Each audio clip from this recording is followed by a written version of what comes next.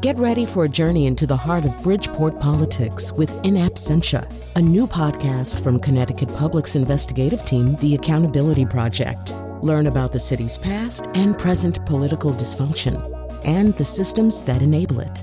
Tune in wherever you get your podcasts. Funding provided by Joe Zimmel and Valerie Friedman. You're about to hear a rebroadcast of Where We Live, which was originally recorded July 8th, 2019. This is Where We Live from Connecticut Public Radio. I'm Lucy Nalpathanchel. Human rights organizations routinely call out the Egyptian government for abusing citizens who criticize the country's leadership.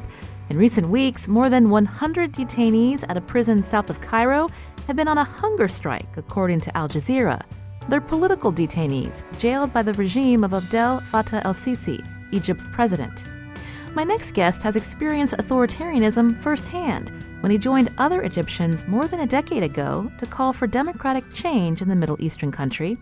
His actions would ultimately cause him to flee Egypt. Issam Barai is now a Connecticut resident. He joins me now in studio to talk about his experiences. Issam, welcome to the show. Oh, thank you. Thanks for having me. So tell me about Egypt, where you were born exactly, and a little bit about your upbringing. Well, I was born in Cairo. My family originally from Cairo suburb, 20 minutes or 20 miles north Cairo. And for education purposes and job purposes, we moved from our home village to the city. It was very, very beautiful time. Cairo is a very romantic city. By nature. You have neighborhood, like you have the Islamic Cairo, you have the ancient Cairo, you have downtown Cairo, which grasps the amazingness of the European Paris and London in the 1800s. So it's a very beautiful place. In that time, I grew up writing poetry and novels, right, for love and romance and stuff like that. And your parents supported your passion for the arts, for writing? So well. They really did a very good job in supporting this because, and this is something I really didn't realize that time, they were so happy that I'm out of politics, that I'm not involved in politics. Politics was a forbidden topic. We're not allowed to talk about it. So they find their kid who's so involved in so many beautiful things that will keep him safe. So they were so happy for that. You mentioned politics was forbidden. They wanted you to remain safe. So let's talk about politically what was going on in Egypt during your upbringing and who was the leader at that time, a dictator. Well, in that time, the country was ran by a dictator, Hosni Mubarak, who ran the country for decades. And he changed the country from a civilian state to a police state, that the police, the national security branch of the police, was controlling every aspect of the life. And also, in that time, Mubarak was getting old. Growing up, he was 75 years old. And he was preparing his son to take over after him. So he ignored the big files in Egypt, like economy, like health, education. He ignored all of those files, and he just prepared the country military to accept his son to come after him. And that was the situation when I started reading after graduating college, and I started noticing, no, life actually is not the romantic poem that I write on my papers every day. There is another ugly reality that I need to be aware of. So there's definitely an atmosphere of fear to not be caught speaking badly of the leaders at the time. But what did you, again, recognize when, as you mentioned, you went to school and you saw a different reality, and then when you graduated, what was life like for Egyptians? What was the economy like? How did people make a living? Did they have enough food on their table? I would say we did have enough food on our tables. Again, and in that time, I was a middle-class kid who grew in a bubble. But after this, I realized there's some people who really didn't have enough food on the table. Our economy was going downhill. We were almost very close to bankruptcy. In Egypt, we didn't have any health system. whatsoever in Egypt. The numbers of kids in our classrooms increasing significantly. In some points, you will have 100 kids in one classroom. Mubarak in that time switched all of the fund from education, health to police equipment and military equipment to make sure everyone is following the rules. There was no freedom of press, freedom of speech, freedom of gathering, freedom of organizing. That was the atmosphere I grew up in. Before you graduated college, did you know of people who were either arrested or mistreated by the government? Yes. And I was always wondering, why would anyone put himself or herself in that situation?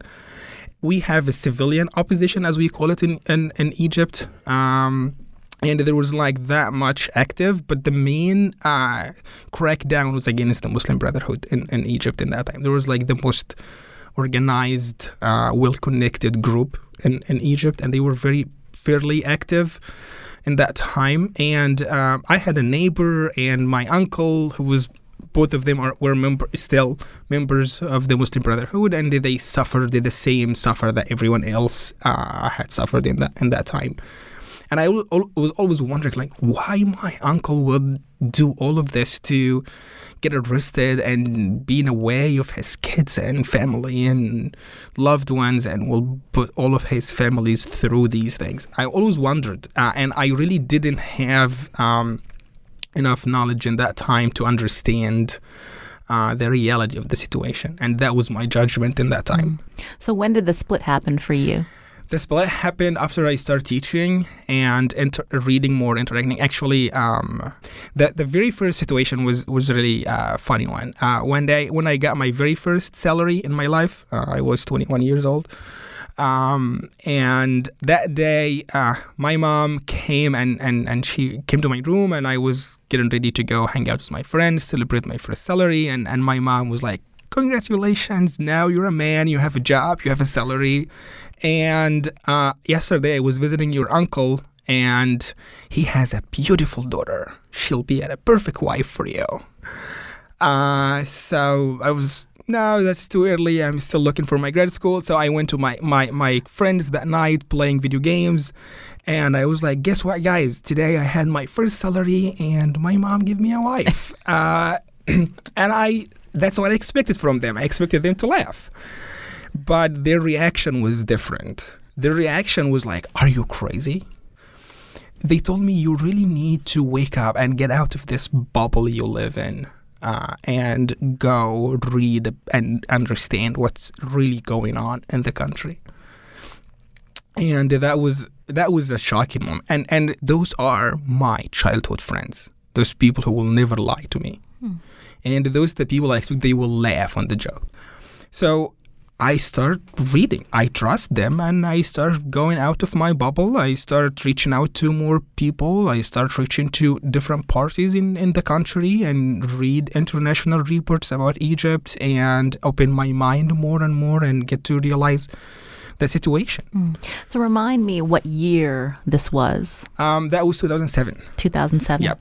So when did you go from passively just becoming more educated by reading what was really going on in your country and how citizens were being treated, to then being an active participant in protesting for change? A few months after my conversation with my friends, I started reaching out. It was a beautiful movement in that time called Kifaya. Kifaya in Egyptian is enough.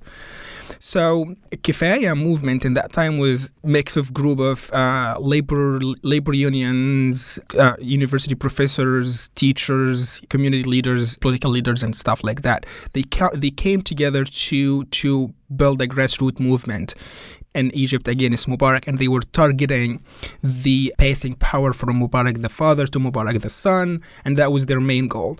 I started, in that time, my understanding was this is a great goal, but that will not end the problem, because the problem we have actually is the regime itself, not who leads the regime, not who leads the system. The problem is the system. That was the problem. So a few months after that, I had my very first protest. That was my first time, and we were only 7 people. That was 2007.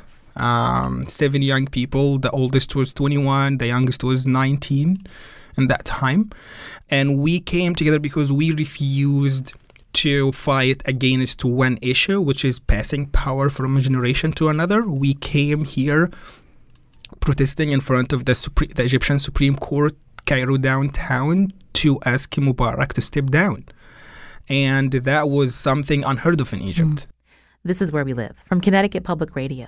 Today we're hearing from Connecticut resident Issam Barai. He grew up in Egypt under a dictatorship. He's sharing with us how he got involved in protests calling for democracy in his country, but his decision would change his life forever. How dangerous was that for you to do? It was very dangerous to the level that the night before, the 7 of us came together for the last time to make sure we understand what we're going through. Like, we were preparing ourselves for everything. We said that might end in zero effect at all. Our protest.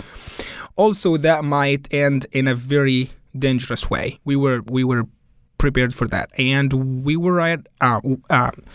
The first 5 to 10 minutes of our protest went peacefully. No one, and I mean it, like no one even looked at us in the street. Those 7 people, 7 young kids, standing yelling down Mubarak and Yasqut Hosni Mubarak, and we, like, all of those things. The reality is no one paid any attention to us, but the police did, and they started chasing us.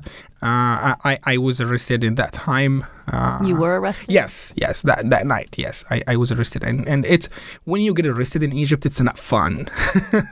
So tell us what happened to you. So when you get arrested in a places like United States, you still have level of protection and rights that will be protected by everyone.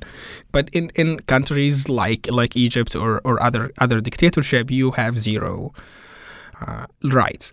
So what happened with me, actually, the second I was arrested, I was tortured right away. Like the police officer who caught me just like bunching me by his hands, beating me by his foot, yelling at me like as many bad words as you can imagine, son of a blah blah, and like took me to a car that looks exactly like a metal box, like a tuna box, exactly. And you get there and you stay there.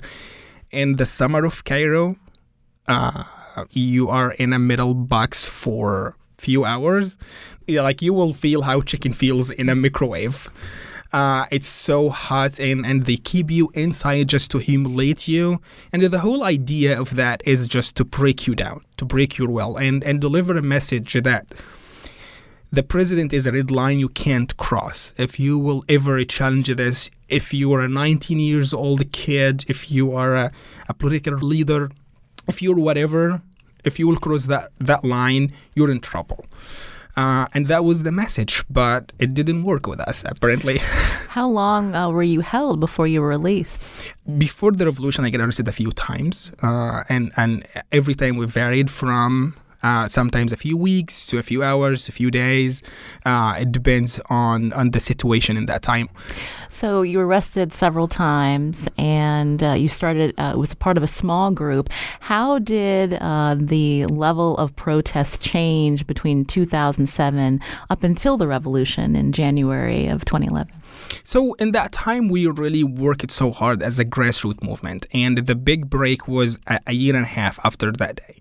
In April 6, 2008, that was a huge day in Egyptian history, and it was a huge strike in North Cairo, in the labor capital of Egypt, like a coalition from the young people, the youth in Egypt, and the labor unions in Egypt, in the labor capital of Egypt, in Mahalla Kubra. And that, for the first time, you had hundreds of thousands of people protesting against the president himself.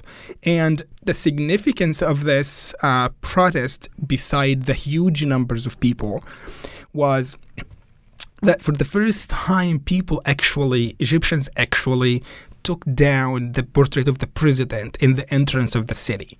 In dictatorships, the president will have his picture in every single corner in the country, and to take this down, this is the symbol of taking the president himself down. After that, people started being more aware of the youth movement, and a lot of youth movements start growing after that day, and people started having more interesting of joining and doing something and attend a protest.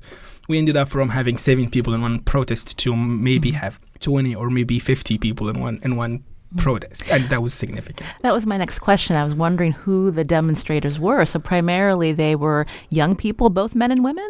Yes. Our movement was equally men and women all the way. My very first protest, I had 2 women. 2 of my female friends was with me in my first protest since day one, and we were always empowered by them from that day till the day I was in the cage. Weeks before I leave Egypt.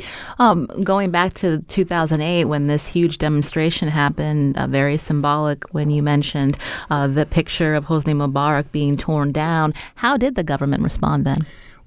Oh my goodness. So the government responded very heavily in that time. The protesters were seized by militant troops in Egypt, and they started beating. They used tear gases, water, tanks to divide the people, and they seized the town. They locked the city for days and days and days to make sure that it's quiet. A lot of people were arrested. A lot of people were in jail. So the crackdown in the movement was very heavily. And we also experienced the entrance of the intelligence in that time. So in that time, an office related to the police was leading and controlling everything. Now Mubarak actually put all of his weight on the battle by entering the military intelligence and the CIA branch of the Egyptian military to control those kids, as he liked to call us all the time. Can I ask, during this time, what did your family know what was going on, and what was their reaction? Because earlier you told me they were preparing you for a traditional life. For the most part, my family didn't know anything. For the most part, but when I get arrested, they will know, and they always wanted to keep it secret.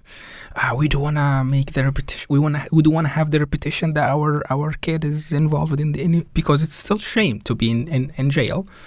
I was not ashamed of that at all. My family were not that much supportive of my activism, and this is why I kept it secret for the most part. But they always were begging me to stop, especially every time I get fired from a job. I was fired of almost every single job I had in Egypt, and people intentionally refused to hire me because of my file. So they knew about all of this, and they were not supportive at all. They always begged me to stop whatever I'm doing. Was it painful for you to have to hide that from your family until the next time you were arrested? It was very painful because when you work for an underground movement, a grassroots movement, the people you can share with and you can trust are really narrowed. Like, you cannot share everything with everyone for their own safety, for your own safety, for so many reasons. You really have very, very limited people to share with. And sometimes you always, in your weak time, your weak moments, you're always looking for a support system. And my family was that support system. And I could not use them on those situations. So it was very painful. This is Where We Live from Connecticut Public Radio. I'm Lucy Nalpathanchel. Today we're hearing from Connecticut resident Issam Barai. Before the Arab Spring, he joined other young Egyptians protesting for political change. His decision was not the path his parents wanted him to take. Coming up, we learn what happened to Issam after the revolution in Egypt, January 25th, 2011. And later, why his activism would force him to leave his family and his country. You can join us. Find us on Facebook and Twitter at Where We Live.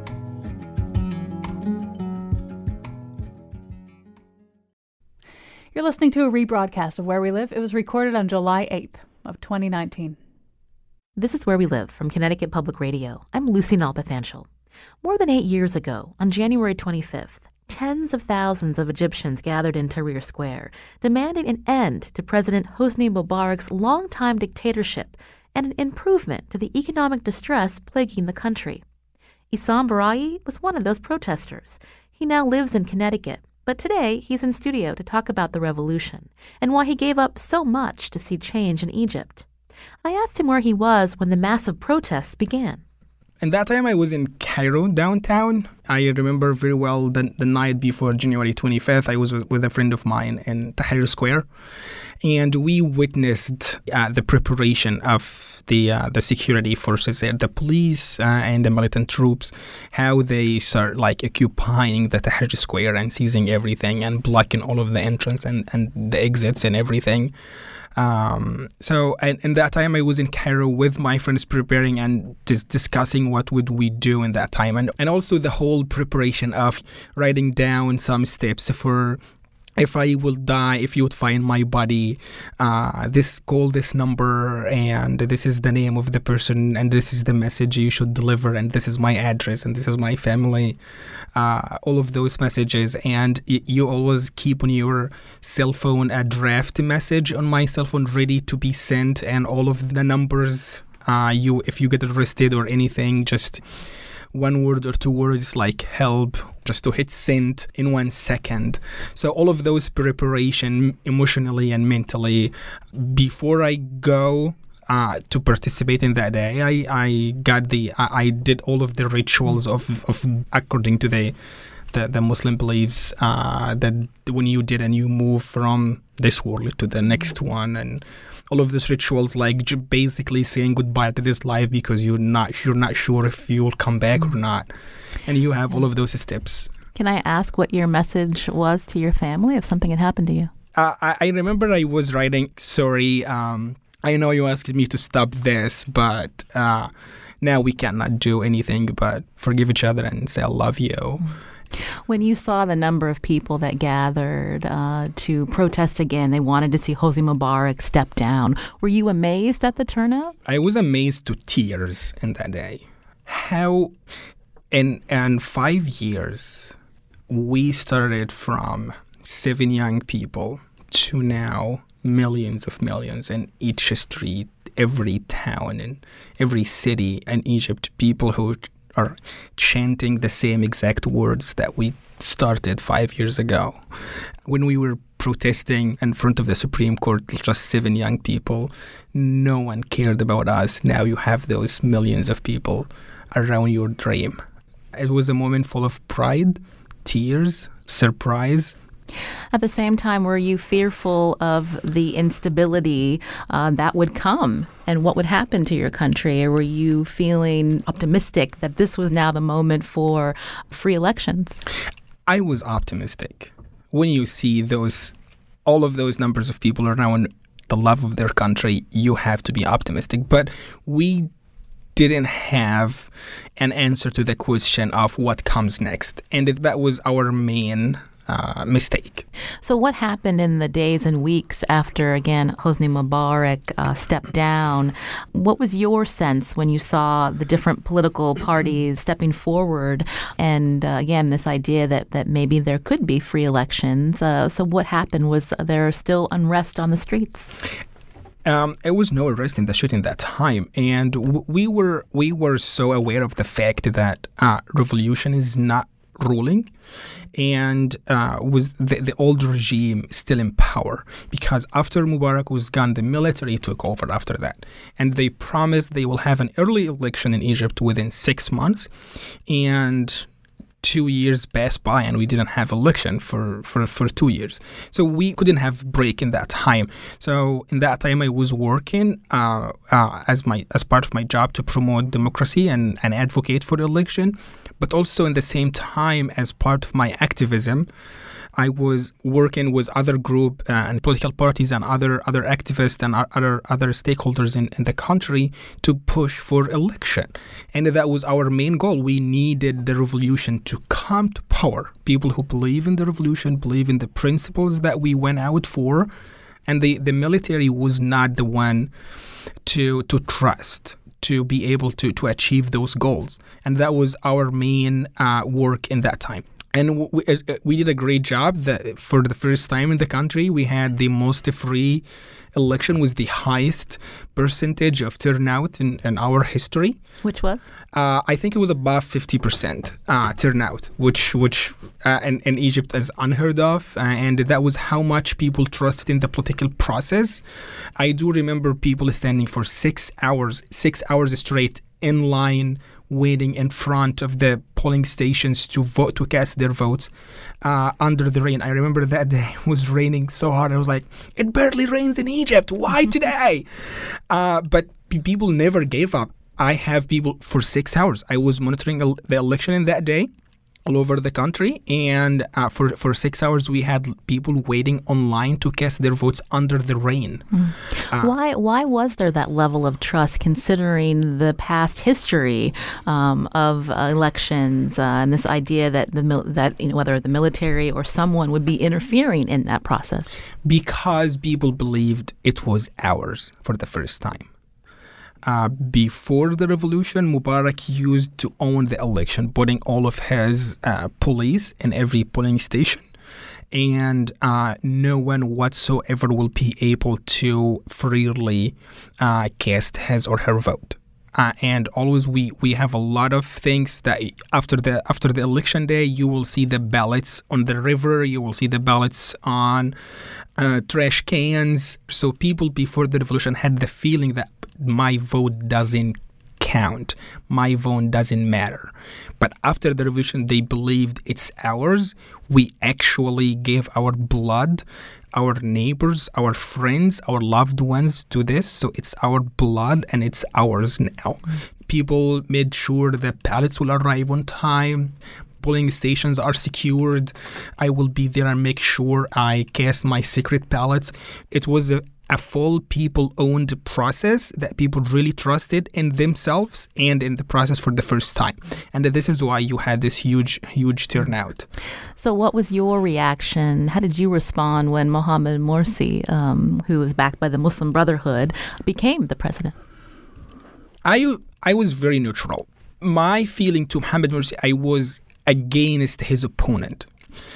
I did vote for another candidate who I believed was the most representative of the revolution, was young, was progressive, was well-hearted, didn't belong to the previous regime whatsoever. When it came to only the last two candidates, the last two finals, Shafik and Morsi, I did not support Shafik. I was so opposing to Shafik, but I did not trust Morsi as well. And that was because the history of the Muslim Brotherhood from the day of the revolution until the 2 years that the day that Morsi was elected, they have betrayed our trust for many occasions, and this is why we couldn't trust them anymore. This is Where We Live from Connecticut Public Radio. Today we're hearing from Connecticut resident Issam Barai about life before and after the Egyptian Revolution in 2011. He was one of the young Egyptians who protested for free elections. So at the time, and you were working for this pro-democracy group, International Republican Institute, is that correct? I joined that group after the revolution. So after Mubarak was arrested, then I joined the IRI. It was part of the USAID projects in Egypt to promote democracy. And I was working on a project to help youth, Egyptian youth, and actually Middle Eastern youth, to be more engaged in politics, how to understand politics, how to be a candidate, how to run a campaign, how to gain support. And that is a project I started working on after the revolution. So your activism continued, and that led you to being arrested even after the revolution. That's true. So working for human rights in Egypt, it's a crime. Before the revolution, after the revolution, it does not matter. It's still a crime.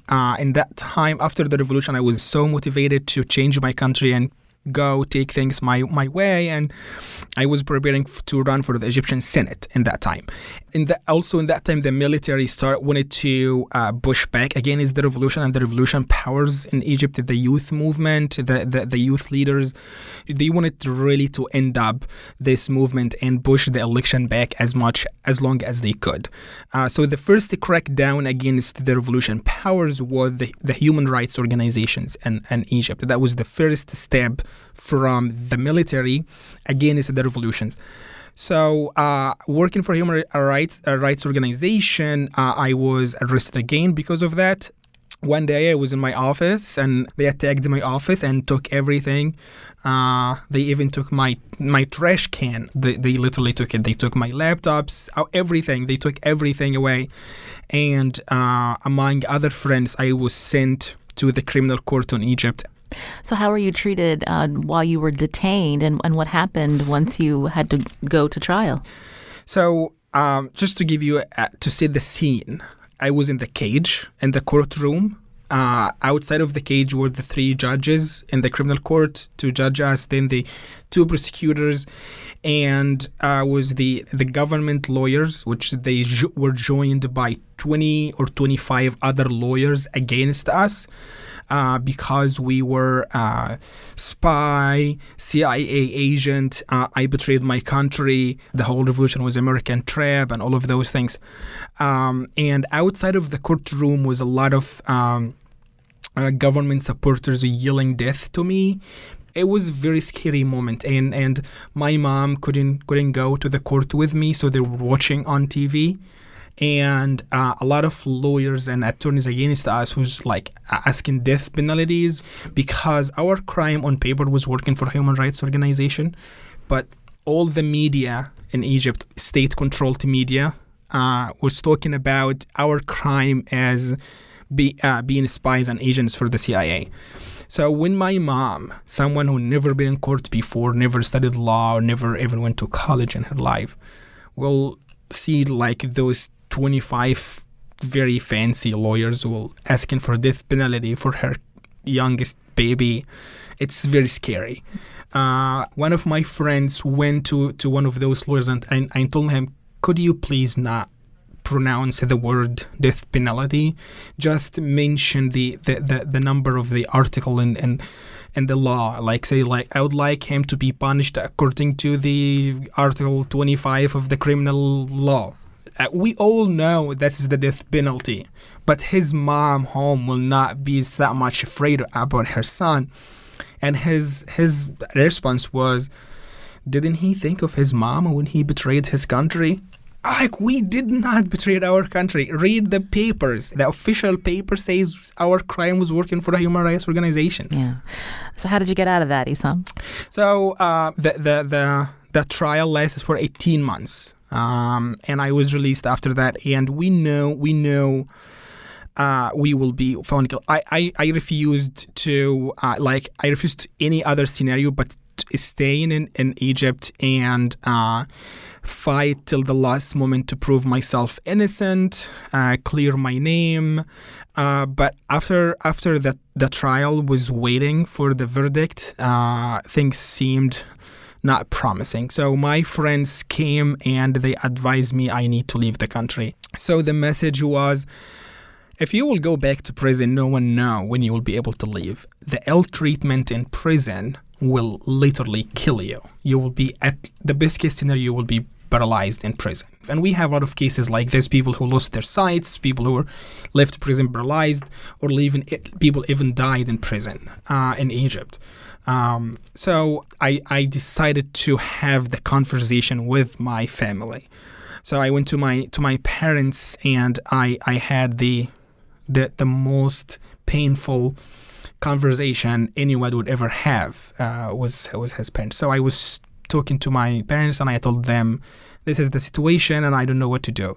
And pretty much you need to say it quickly because you don't have enough time. The judge will send the verdict to the airport and I will be locked from leaving the country, or will add me to whatever list, wanted list or whatever. So I need to move quickly. And my dad was like, leave. At least you'll be safe and free. So I told, okay, I will leave, but I don't know when I will be able to come back, and also I might not be able to come back ever. I didn't have enough time to say goodbyes for my family, but I could clearly see in my mom's eyes all of those questions.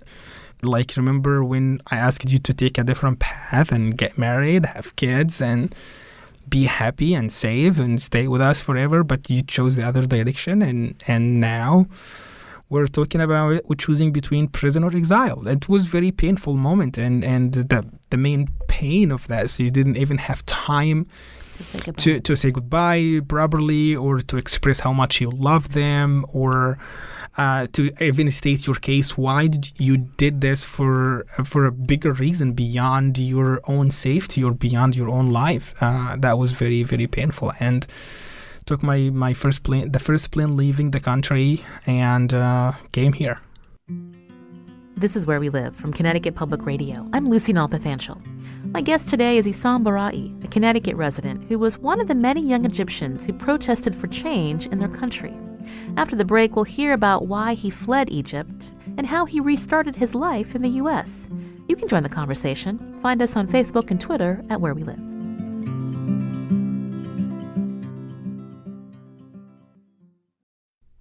You're listening to a rebroadcast of Where We Live. It was recorded on July 8th of 2019. This is Where We Live from Connecticut Public Radio. I'm Lucy Nalpathanchel.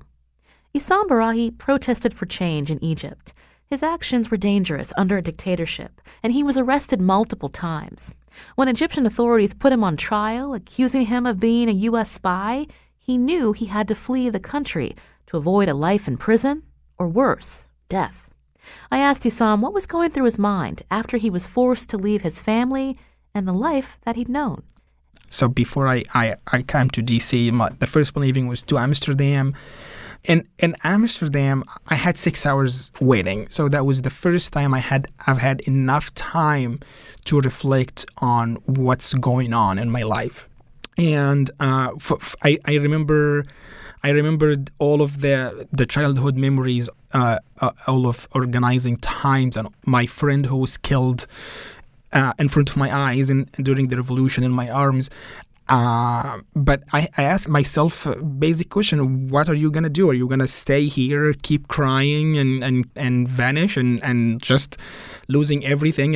I lost my name, my dignity, my innocence, my country, my everything, my money. I lost everything, and now I have nothing. Should I keep going or stay crying?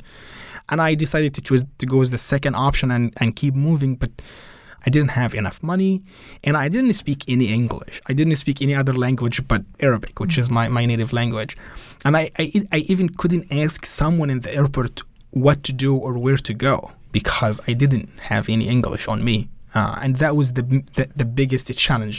I didn't have enough money, but the concern was how to communicate with people and how to go to immigration and apply to immigration.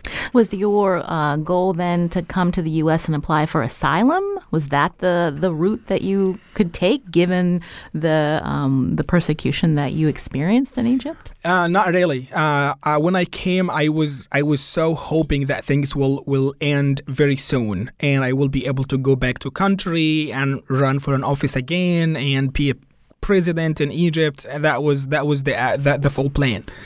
And I spent, that was not.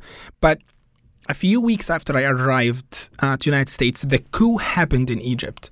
And now the man in power who was the man actually who moved the trial against me in the first place. So this is El-Sisi? Yes, President Sisi now. In that time, back in 2012, when my trial started, he was the head of the military intelligence. And according to the trial papers, the main report against us was coming from his office, signed by his name. So now the guy who accused me of all of those things, he's in charge now. So things are not moving back. And this is when I decided to just I'm staying here. So that was the moment.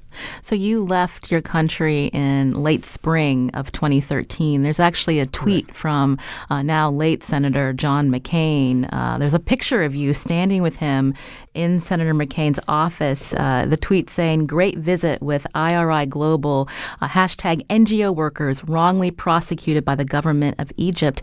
And there you are. So behind the scenes, was Senator McCain's office working to help you and others that were being wrongly prosecuted? Yes. Yes, Senator McCain was one of the main people on the Capitol Hill in D.C. who were fully aware of the actual situation in Egypt and really supported human rights and supported our trial, supported us.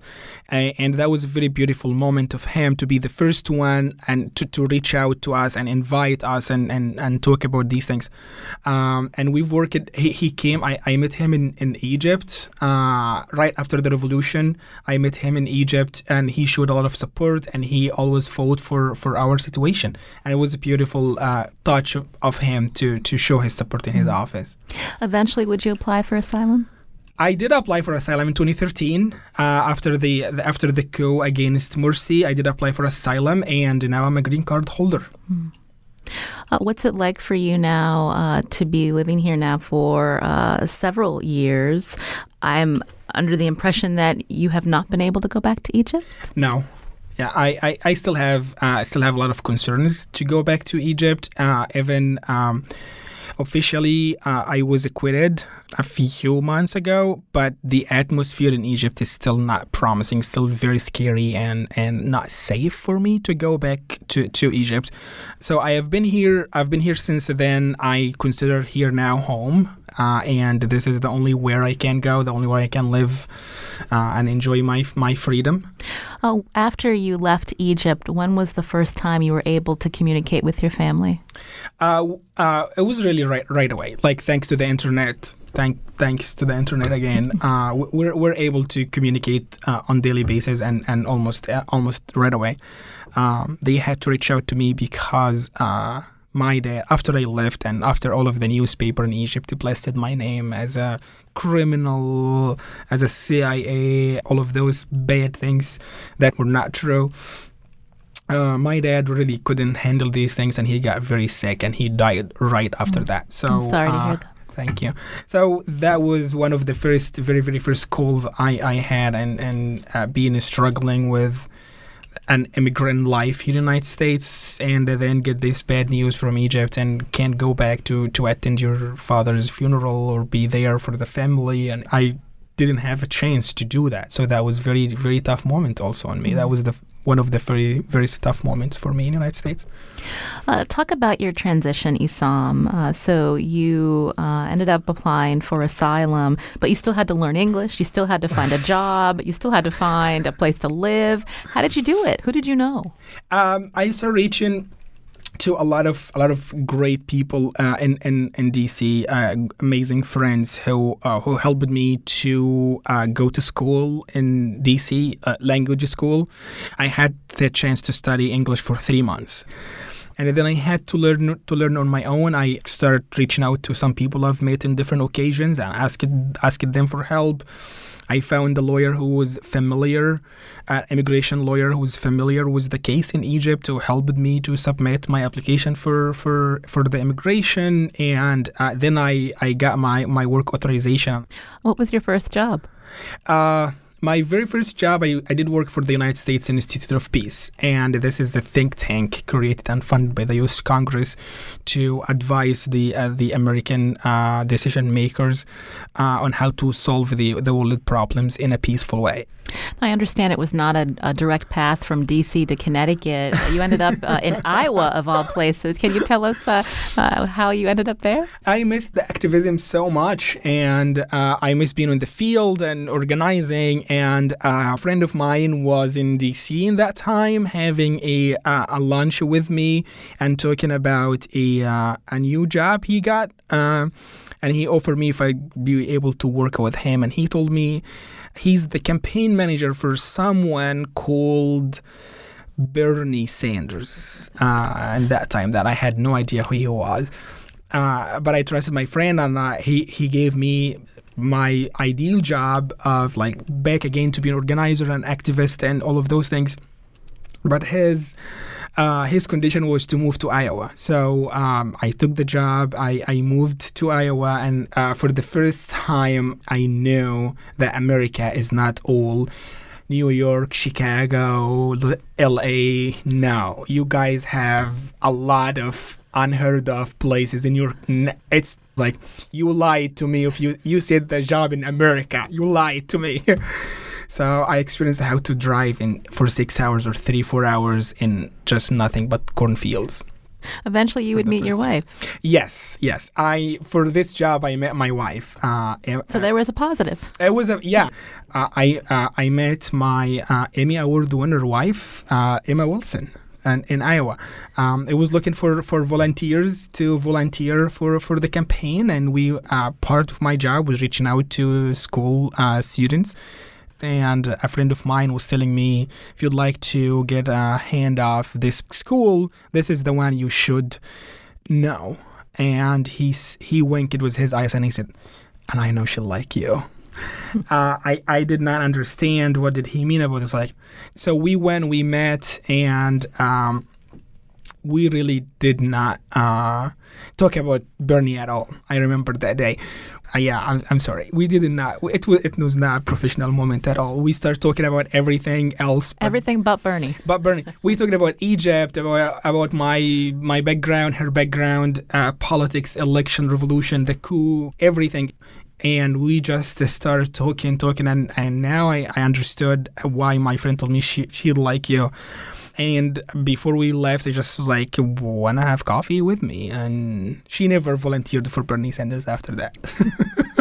So eventually you came to Connecticut. You've been here for about a year and a half. Yes. But let's talk about Egypt today, because of all of the effort and time that you put into working towards change in your native country.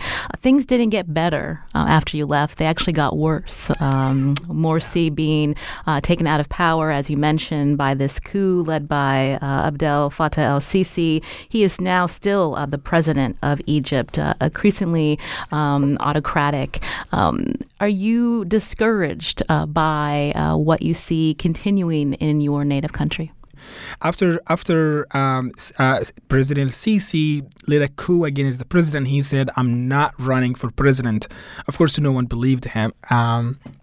And you can see now we're going back again to the same environment, the same atmosphere that we've experienced before the revolution, before 2012, under Mubarak, and even before that.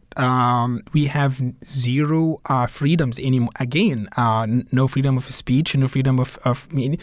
All of the newspaper, if they will mention anything that does not fit the state policy, they would be locked, and we have a lot of blocked websites. In Egypt, we have more than 60,000 people, 60,000 people in prison, with no trial, with no charges, with nothing, but for political reasons, who support the president, Mohamed Morsi, or any other reasons. And even now, the crackdown against the revolution power is still till today. People who do not belong to the Muslim Brotherhood or any other force, but they do believe in the revolution, and they do believe in free election, and they believe in human rights. They also in prison till like yesterday. People were arrested for that reason. So what do you think the future holds for Egypt? You believe in democracy. Can that happen again? It can. Of course it can. The future in Egypt, actually, as I see it, is two parts. The first part is the near future, and that I do believe things will go down very, very bad, and the collapse in our economy and our political environment and atmosphere will hurt a lot of people in Egypt. So this is the near future. We'll see that the huge collapse in Egypt, and that will be very bad, not only for Egypt or for the region, but also for Europe and the whole entire world. And this is why I'm always feel sad when I see that the American regime or the American administration will stand in support of a dictator and dictatorship in Egypt or elsewhere against the American principles, against freedom, human rights, freedom of speech. That bothers me a lot, and that actually hurts the people and does not help the American image. The far future, I do believe we will be able to, we will achieve democracy, because the generation that believes so much in freedom and human rights, I think will take over, and they will now be going back after that. Issam Barai, again, is a Connecticut resident originally from Egypt. Issam, thank you for talking with us. Oh, thank you so much for having me. This is Where We Live. I'm Lucy Nalpathanchel. Today's show was produced by Carmen Baskov. You can listen to the show anytime by downloading our podcast on your favorite podcast app. Just search Where We Live. As always, thanks for listening.